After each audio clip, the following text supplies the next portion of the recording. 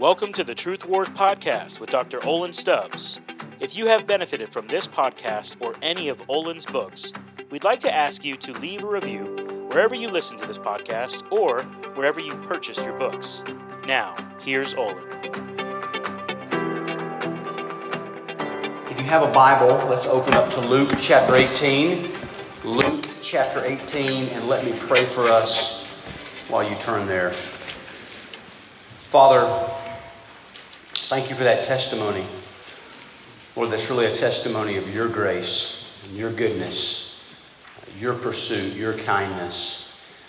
And I pray for these next few minutes together. And really, Lord, the next 2 days together at this conference, and really the rest of all of our lives. Would you be pursuing us? Would you be wooing us? Would you be trying to draw us to yourself? Whether it's in a very gentle and kind way, whether it's in a little bit of a severe tug of war type way. Or would you do whatever it takes to get each one of ours attention so that we could have a more enjoyable, fruitful life with you that honors you and brings a lot of joy into our lives and into the lives of those around us. We pray all this in Christ's name. Amen. All right, Luke chapter 18, and we're going to look at a story about a man that had an encounter with Jesus, and he's a lot like us in some ways. There are 4 different gospel accounts, 4 different men that were eyewitnesses or knew eyewitnesses of Jesus when he walked on the earth, and they wrote down some of the stories of his life, some of his words. And Matthew, Mark, and Luke, they all record this specific encounter with this one guy who we call today the rich young ruler. Because when you read all 3 accounts, you learn that he was rich, he was young, he was a ruler. And so if he was alive today, he probably would have been one of us. Right? You may say, I'm not rich now. Well, compared to most of the world you are. And with a college degree in the United States of America, you're going to be rich. Okay? Again, compared to most of the world. You're going to be a leader. You probably are already a leader. And you're young. So this sounds like one of us. He grew up in Israel, which was kind of the Bible Belt of that day. Just like we're growing up in the southeastern United States, the Bible Belt of the world. So there's a lot of similarities here. But he had a problem. He lacked assurance of salvation. Although he may have even been involved in the temple and the worship and stuff there. But he wasn't sure that if he died, he was right with God, he'd go to heaven. Have any of you ever struggled with that? I have. I find that very common. Just ask yourself this question. Don't worry. I'm not going to ask you. This is not going to be part of the discussion question after the talk unless you want it to be. I'm not going to ask you to turn and share with your neighbor. So just talk to yourself for a second in your mind and be very honest. If you were to die tonight, right now, today, on a scale of 1 to 10, some of you have heard this question before because it's a great clarifying question. 10 being, I'm 100% sure I'm right with God. I'd go to heaven when I die. 0 being, I'm 100% sure I'm not right with God. I'd go to hell if I died. And 5 being, I'm kind of 50-50, somewhere in the middle. Just think for a second. Where are you? I want you to take a second right now and think. Scale of 1 to 10, you died right now. How sure are you that you go to heaven? Okay, think about it. Well, I do that with the microphone. Now, here's the thing. If your answer is any less than 10, that's a problem. You realize that? That's concerning. Because there are a lot of decisions in life. Let's say you drove. And this morning you woke up, y'all went to Waffle House to get some breakfast, and you came back and you're like, I don't remember if I locked my car or not. Scale of 1 to 10. I think I'm about an 8. I think I locked my car, but I'm not sure.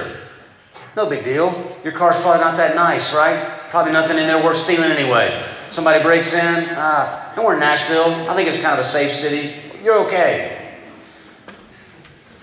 But if you're talking about your eternal destiny, the next life, guys, is a zero-sum game. And what I mean by that is you either win really big or you lose gigantically. There is no in between. There is no purgatory. There is no halfway. There is no second chance. You will either reign in heaven like a king or a queen for all eternity in pure joy and bliss and happiness and blessedness, or you will suffer for all eternity away from the goodness of God under his anger and wrath forever. And I know that's not popular to think about, That's not fun. That's not nice. We don't like it. None of that matters. It's true. And it's a reality that's coming for you and for me. Sooner or later, it's coming. It might be 80 years away. It might be 80 seconds away. It's coming. You better be serious about nailing down your assurance of salvation. Now, let me tell you a little bit of my story. I grew up in southeast Georgia, a very godly family, very serious about Jesus, the Bible, spirituality. I have a very vague memory of when I was about 7 or 8 years old, a little boy, like one of these little kids you see running around the back, of my dad using like this little booklet of the bridge diagram. How many of y'all have heard of the bridge diagram? Probably a lot of you, right? It's like there was a cliff over here and it had a little stick figure. This represents all humanity, and humanity's sinful, we're broken, we're messed up. And then there was a cliff over here, just had a circle representing God. And the cliff was supposed to be an infinite separation, bigger than the Grand Canyon. There's no amount of good works that this little man can do to work his way to God. But then you draw in the middle Jesus on the cross, and it's like that's why God came to us, and He died. He lived a perfect life. He died the death we deserve. He rose again. If you put your faith in Him, you can be forgiven. You can have a relationship with God. You can have assurance of salvation. Listen, as much as a 7 or 8 year old can really understand that and believe that and put their faith in Christ, I think I did. But here's the problem with that, if there is a problem. When you're 7 or 8, there's not much temptation you really deal with at age 7 and 8, right? I mean, that was a powerful testimony of the dramatic things that was going on in a young woman's life in college. You don't typically hear that from a 7 or 8 year old, because when you're 7 or 8, it's like, well, after dinner, if mom says only eat one cookie, don't lie and eat 2, right? If your dad says be nice to your sister, don't punch her in the face. I mean, it's like, other than that, it's like, what are you really dealing with? But pretty early on, as I come in really later into elementary school, into middle school for sure, it's like you start getting introduced to pornography, alcohol, sneaking out of your house, hooking up with girls. And I'm like, wait a second. When I made this commitment to Jesus Christ when I was 7 years old, I hadn't been through puberty yet. It's like everything has changed for me now. So I came into high school kind of in the full-blown party lifestyle already. Now listen, I knew what I was doing was wrong. But I kind of had a love-hate relationship with it. Can any of you identify with that? I mean, I used to party as hard as I could with all the guys I played football with. Now, they still knew I was like the Bible kid going to church and having to memorize verses because that's what my parents made me do. So a lot of times we'd all get hammered out of our mind. We'd end up at somebody's house and they'd start like asking me Bible trivia. They're like, hey, dude, what happened with the dinosaurs? I'm like, I don't know, But you guys need to repent or you're going to go to hell. Just a total side note, drunken evangelism is not very effective. None of those guys prayed to receive Christ from me that night. There were other nights that I would come home by myself, and when the girl was gone and the alcohol started to wear off and the music's not playing anymore, and I'd lay in bed and I'd almost cry myself to sleep. Because I'm like, I hate what I'm doing, but I love what I'm doing. And there'd be nights I'd lay in my bed and I'd be like, God, I promise I'll never do this again. And that would last about 5 days until the next party happened. Like, screw it. Okay, anybody identify with that? Summer before my senior year, one of my buddies that I played football with, his dad was going to be out of town, so he's having this massive party at his double-wide trailer. I told you I grew up in southeast Georgia, all right? Bunch of kegs. But here's the problem. The next morning, I was supposed to wake up and go to church camp, right? Because I had to. I didn't have a choice. That's what my parents made me do. So here was my plan. I'm going to go to this keg party. I'm going to have the greatest night of my life. I'm going to get more drunk than I've ever been drunk in my life. I'm going to try to hook up with more girls in one night. It's just going to be like greatest party of my life. And the next one, I'm going to wake up, I'm going to go to church camp, and I'm just going to stop everything. Now, let's just be honest with each other. That's the stupidest plan in the universe. That plan doesn't have a prayer of working. Or maybe I should say, the only chance that plan has of working is a prayer that God shows up and blesses it. And listen, He did. And I can't explain why other than God did some supernatural miracle in my heart. And it's like, I'm not saying I got perfect, but it's like I quit the alcohol and so many things just cold turkey. I changed. Now, if you were to ask me 1, 2, 3, 4 years after that, when did you become a Christian? How many of you grew up in like Baptist churches or at least kind of Baptist circles? Just show of hands, all right? I grew up Baptist. And it's like, that's a big deal kind of for Baptists. Like, when did you become a Christian? And I used to tell people, I don't know. I don't know. Maybe it happened when I was 7 or 8. Maybe it didn't happen when I was 15. And you know what? I don't care. I don't care about when. I just care about if. And that's what I care about for y'all. Doesn't matter if you can say the date and the time. What matters is, can you say, I don't know when it happened, but I'm sure it has happened. And how do you know? Because He's working in my life today. I'm growing today. I'm not perfect. It's not about the perfection of your life. It is about the direction of your life. Right? I'm sure not what I used to be. I'm not what I ought to be yet. But I'm growing. I'm maturing. Now, this guy, he had a small view of God. He had a small view of sin. He had a small view of salvation. And I want us to look at his story. So, pick up Luke chapter 18 and start in verse 18. And a ruler asked him, speaking of Jesus, Good teacher, what must I do to inherit eternal life? And Jesus said to him, Why do you call me good? No one is good except God alone. Now think about it. Okay? Some of you guys are really involved in campus outreach, been doing some evangelism training. And some of you are probably like, I want to talk to other people about Jesus, but I'm kind of intimidated. This is a softball. This is what you pray for, right? It's like, what if back in your dorm room, somebody just knocks on the door and says, Can you please tell me what to do with eternal life? How to inherit it? You're like, dude, I got this. I didn't have to initiate. No awkward transition. Jesus slows the conversation down. He says, Why do you call me good?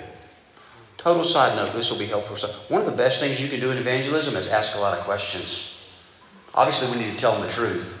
But ask questions to understand where they're really coming from. So Jesus says, Why do you call me good? And he's probably at least clarifying at least two things. He's saying, when you talk in spiritual terms about goodness, do you know what you really mean by that?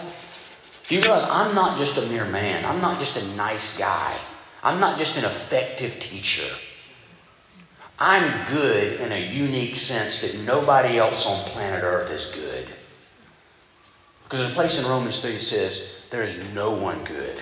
Left to ourselves, we're all broken. We're all sinful. We're all damaged goods. But Jesus was the only human being that could stand there and say, I am good. And what he really meant was, I'm God. I'm God in the flesh. Do you really know who you're talking to?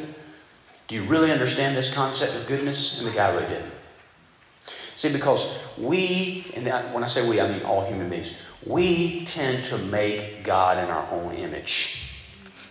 Great theologian said, in the beginning, God made mankind in his own image, and people have been trying to pay God back the favor forever. We want to recreate God in our own image. We have a small view of God. He's kind of like me. He's just a little bit bigger. He's a lot like me. He just has a little bit more power. A little bit more knowledge. Now, we don't say that kind of stuff out loud, but that's how we think and feel. Let me tell you the kind of things we do say out loud that betray the beliefs in our heart. Have you ever said, or have you ever had a friend say something like this? Well, I could never worship a God who would blank. That guy just started this whole thing with hell. I'm already turned off. I'm not listening anymore. I could never worship a God who would send people to hell for eternity. You're making God in your own image. Just because you wouldn't do it, or don't think you could do it, you don't get to define God. He gets to define you. This guy had a small view of God. Think about it. How do you tend to make God in your own image? And that's one of the reasons it's so important to immerse your mind in Scripture, so that you will start to think of God in biblical terms and not just in your own little terms. Not your family's terms, not your traditions' terms, not political terms. What's the Bible say? And everything else has to submit to that. He had a small view of God. The second thing we're going to see is a small view of sin. So look at what Jesus does next. Verse 20. You know the commandments. Do not commit adultery. Do not murder. Do not steal. Do not bear false witness. Honor your father and mother. And he said, all these I have kept from my youth. And Jesus heard this, and he said to him, one thing you still lack. Sell all that you have and distribute to the poor, and you will have treasure in heaven. And come, follow me. But when he heard these things, he became very sad, for he was extremely rich. And Jesus, looking at him with sadness, see the compassion that Jesus has for him as he says this. Now, the guy says, I want assurance of salvation. And Jesus said, that's easy. Just keep the commandments. And the guy says, which ones? I mean, this guy's serious. He's invested. He really wants this assurance of salvation. And Jesus basically lists off the last 5 commandments of the 10 commandments. The first 4 commandments primarily focus on how we're supposed to love the Lord our God, right? Don't make false images, don't take His name in vain, things like that. The second half of the 10 commandments are primarily about how you relate to others. Don't murder, don't steal, don't lie, that kind of stuff. Jesus quotes those. Now why? Why do you think He would just quote that half? Well, if you went up to a friend and said, hey, do you love God? Most people, especially in the Southeast, what are they going to say? Do you love God? Heck yeah, I love God, man. Of course I love God. Jesus is my homeboy. Something like that, right? We're cool. But how do you know? How do you prove it? How do you show it? Are you loving other human beings? It's easy to say, of course I love God. It's a lot harder to say, let me show you by the way I love other people. And if somebody truly loves God, the proof, the root may be your love for God. What's the fruit? It's the way you love people. So that's why Jesus said, keep all those commandments. Now, did you notice the guy's response? He's like, piece of cake, I've been doing it my whole life. Now, maybe externally he had. But if he had spent some time and he had listened to Jesus in the Sermon on the Mount, Matthew chapter 5, some of you are familiar with that, right? You heard it said don't murder, but I tell you, if you even get sinfully angry at somebody, it's like baby murder in the heart. You've basically already done it. You've heard it said don't commit adultery, but if you just look at a woman to lust after her, it's like seed adultery in the heart. You've basically already done it. But Jesus again kind of gives him a pass. He says, okay, you've kept all 5. Let me just throw out one more thing to you. You're a rich guy, so you got a bunch of stuff. Just sell it all. And then all the money you get, right, when you liquidate it, give it all away to poor people. And then come follow me. And the guy walked away sad. Now, there's a verse in Matthew chapter 6, verse 24. You can go look at it later if you want. And Jesus specifically talking about money, but this applies to anything. He says, listen, you can only serve one master. You can't serve money and God. There's a great old commentator named Matthew Henry, and he said, this man had money and money had him. You understand? Listen, nothing wrong with money. Money's not bad in and of itself. In fact, you got to have some money to get around. You want to eat lunch today? You need money. And eating lunch is good. Money's not sinful. Being rich isn't sinful. There's a lot of rich people in the Bible that were really godly. This is the only time Jesus said sell everything. So don't turn this into some kind of poverty gospel. That's not what it's about. But it's dangerous to be rich. Because when you have a lot of stuff, the stuff can get you. It can own your heart. That makes sense? When I first came on staff, I was at a little campus called the University of North Alabama. It's right across the Tennessee line in Alabama. And I was doing a fraternity Bible study. And I'd only been there, I don't know, about a month or 2. And there was only one guy that I could tell in the whole fraternity, maybe 2 that were Christians. There was this one guy, though, that he liked me. He wanted to meet with me. I think I basically, at that point, was saying I'd disciple him. So he was kind of like the Christian guy that was helping me get into fraternity. And so I'd been doing this Bible study with him and about 9 of his friends that he'd invited who probably weren't Christians. And one night, we were about 4 weeks into the Bible study, and we were just kind of, I think we were going through some stuff on the Sermon on the Mount. And he's just asking all these questions. And it's like the more questions he asks, you can tell the more frustrated he's getting. And he's just asking random stuff. You ever had people like that in a Bible study? Like, dude, who let this guy in? Why is he talking so much? He's like, what's all this mean? Does this mean I have to pray every waking moment? Like, I have to pray even when I'm in the shower? I was like, no, we're not even talking about prayer. And then a few minutes later, he's like, does it mean I have to be like a pacifist? Like I have to be against war and I can't join you? He's like, dude, what are you talking? I mean, you can just tell something was bugging him. And at one point, he literally said, what the hell does God want me from? What does he want from me? And the other 9 dudes in the Bible study, they're like, hey, he's the one Christian here. And he's cussing in Bible study. And they're all like, dude, this is the weirdest Bible study I've ever been to. So finally, I was like, hey, man, it seems like you got a lot of questions. Something's going on. Why don't you calm down? Let's finish Bible study. Me and you go hang out at Waffle House afterwards. So after Bible study, he and I go to get a waffle. And I'm like, what's going on? And I'm asking a lot of questions again. Just frustrated, angst. And I finally said, is there any sin in your life? that you know is sinful, but that you're refusing to repent of. It's kind of like a secret that you're hiding from other people. And his head kind of dropped, and he looked back up and he said, yeah. He said, I've started dating this girl. And he said, man, it's gotten really sexual really quick. And I know it's wrong, and I feel super convicted, but I basically feel like I'm addicted and I can't get out of it. And I said, I think that's what's going on, man. Is I think God's convicting you and it's driving you crazy. You need to go home and deal with that. So he said he went back to his room that night. He prayed. He said, I'm sorry, God, I repent. I want to make you the master of my life. I don't want to keep chasing this girl. And he broke up with her the next day. Now, here's the thing. 6 months later, he came back to me. He said, I thought I was a Christian since high school. But you know what I just realized? I really just came to Christ 6 months ago. I was lost as a goat. I knew all the answers, but I was living for the world. Most of us have one thing that's holding us back.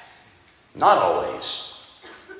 Part of what was so powerful about Julie's testimony earlier, did you hear? She said she was coming into Bible study with all these theological questions, but really the theological questions was about 10% of it. And 90% was more of the trauma and the stuff she was experiencing, the panic. Listen, that's most people in my experience. Listen, there's a place for theological questions. I'm all for it. But just don't use theological questions as a smokescreen for the real issue. I've been doing college ministry for about 25 years, mostly with fraternity guys. And I can't tell you how many times they come in and they're like, well, what about predestination, and why did God even let Satan exist? And what about the innocent Indian on the island who never hears about Jesus? And then when you really get down to it, it's like, dude, I just love smoking weed and I don't want to quit smoking weed. And it's like, thank you, dude. Couldn't we have talked about that 6 months ago? And you left this stuff out about the hypothetical Indian on the island. And listen, it's not hurting me. Right? I kind of like to talk about stuff like that. That's what I get paid to do. But it's wasting your time. It's hurting your life. Again, I'm not saying it's wrong to talk about that stuff, but it is stupid to talk about that stuff if that's not the real issue in your life. Talk about what matters. Talk about what's holding you back from eternity. Lastly, this guy had a small view of salvation. Small view of God, small view of sin, a small view of salvation. Look at verse 24. Jesus looking at him with sadness. And that's how Jesus is looking at some of y'all right now from heaven. Said, how difficult it is for those who have wealth to enter the kingdom of God. For it is easier for a camel to go through the eye of a needle than for a rich person to enter the kingdom of God. Those who heard it said, then who can be saved? But he said, what is impossible with men is possible with God. And Peter said, see, we have left our homes and followed you. And he said to them, truly I say to you, there is no one who has left house or wife or brothers or parents or children for the sake of the kingdom of God who will not receive many times more in this time and in the age to come eternal life. Now, listen, when you have a lot of good things, whether it's money, whether it's friends, whether it's smarts, whatever it is, it makes it harder to come for Christ. Because you start to feel like, I'm doing pretty well. What do I need a Savior for? And sometimes God has to break you down and bring pain and suffering into your life, not because He's angry at you, but out of sadness and compassion to humble you and help you see that your money and your smarts and your friends aren't going to save you in the long run. He's making you desperate, just like He did to the prodigal son last night, to turn you back to come to Him. Now see, and then Peter starts asking questions like, well then, who can be saved? And he's like, well, it's impossible for you to save yourself. But with God, all things are possible. And Peter's like, well, I think we're saved. Look at all this stuff we left. And Jesus is giving him assurance. Listen, if the rich young ruler had sold everything he had, was that him earning his way into heaven? No, of course not. What that was the evidence that showed that he had real faith in Jesus. Right? Because for you to sell everything, you better trust, I can't provide for myself anymore. Somebody else has got to provide for me, right?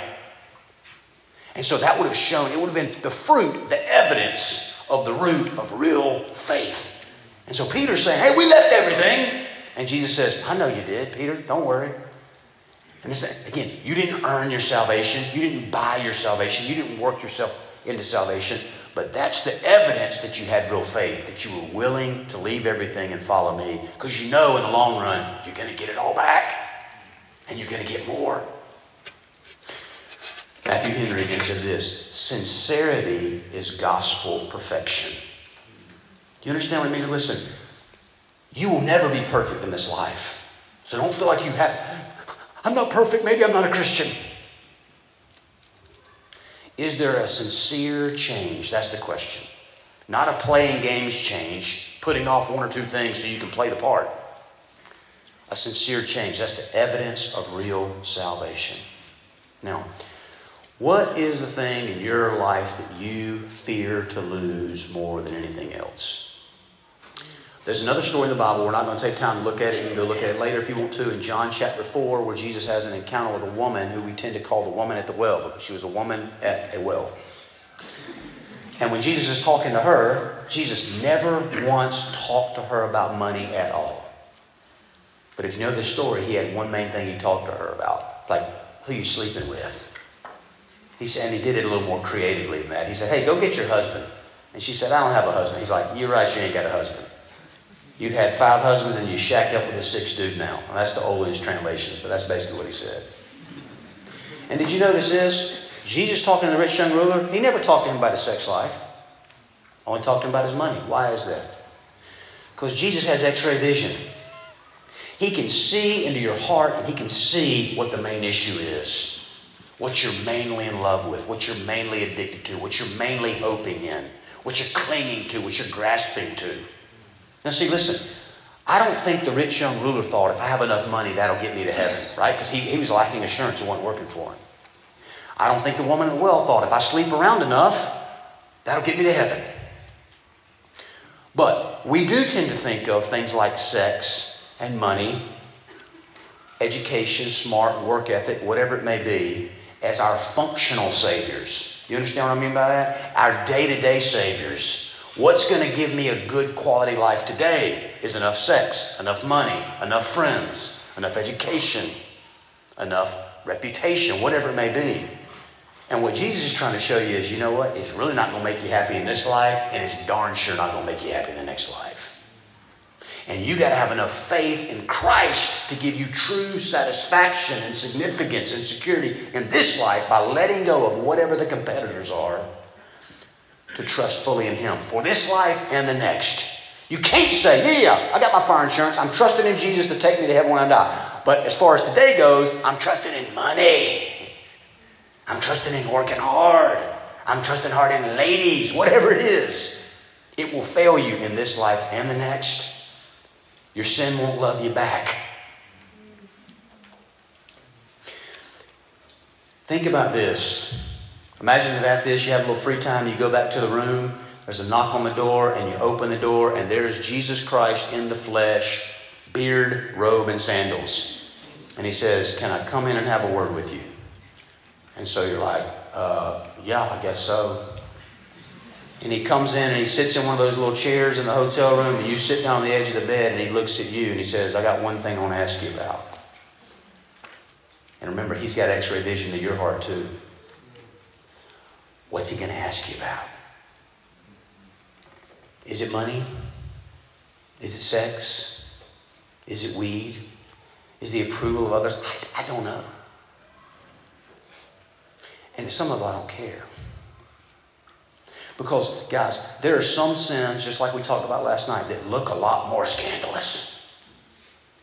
And there are some sins that look a lot more buttoned up.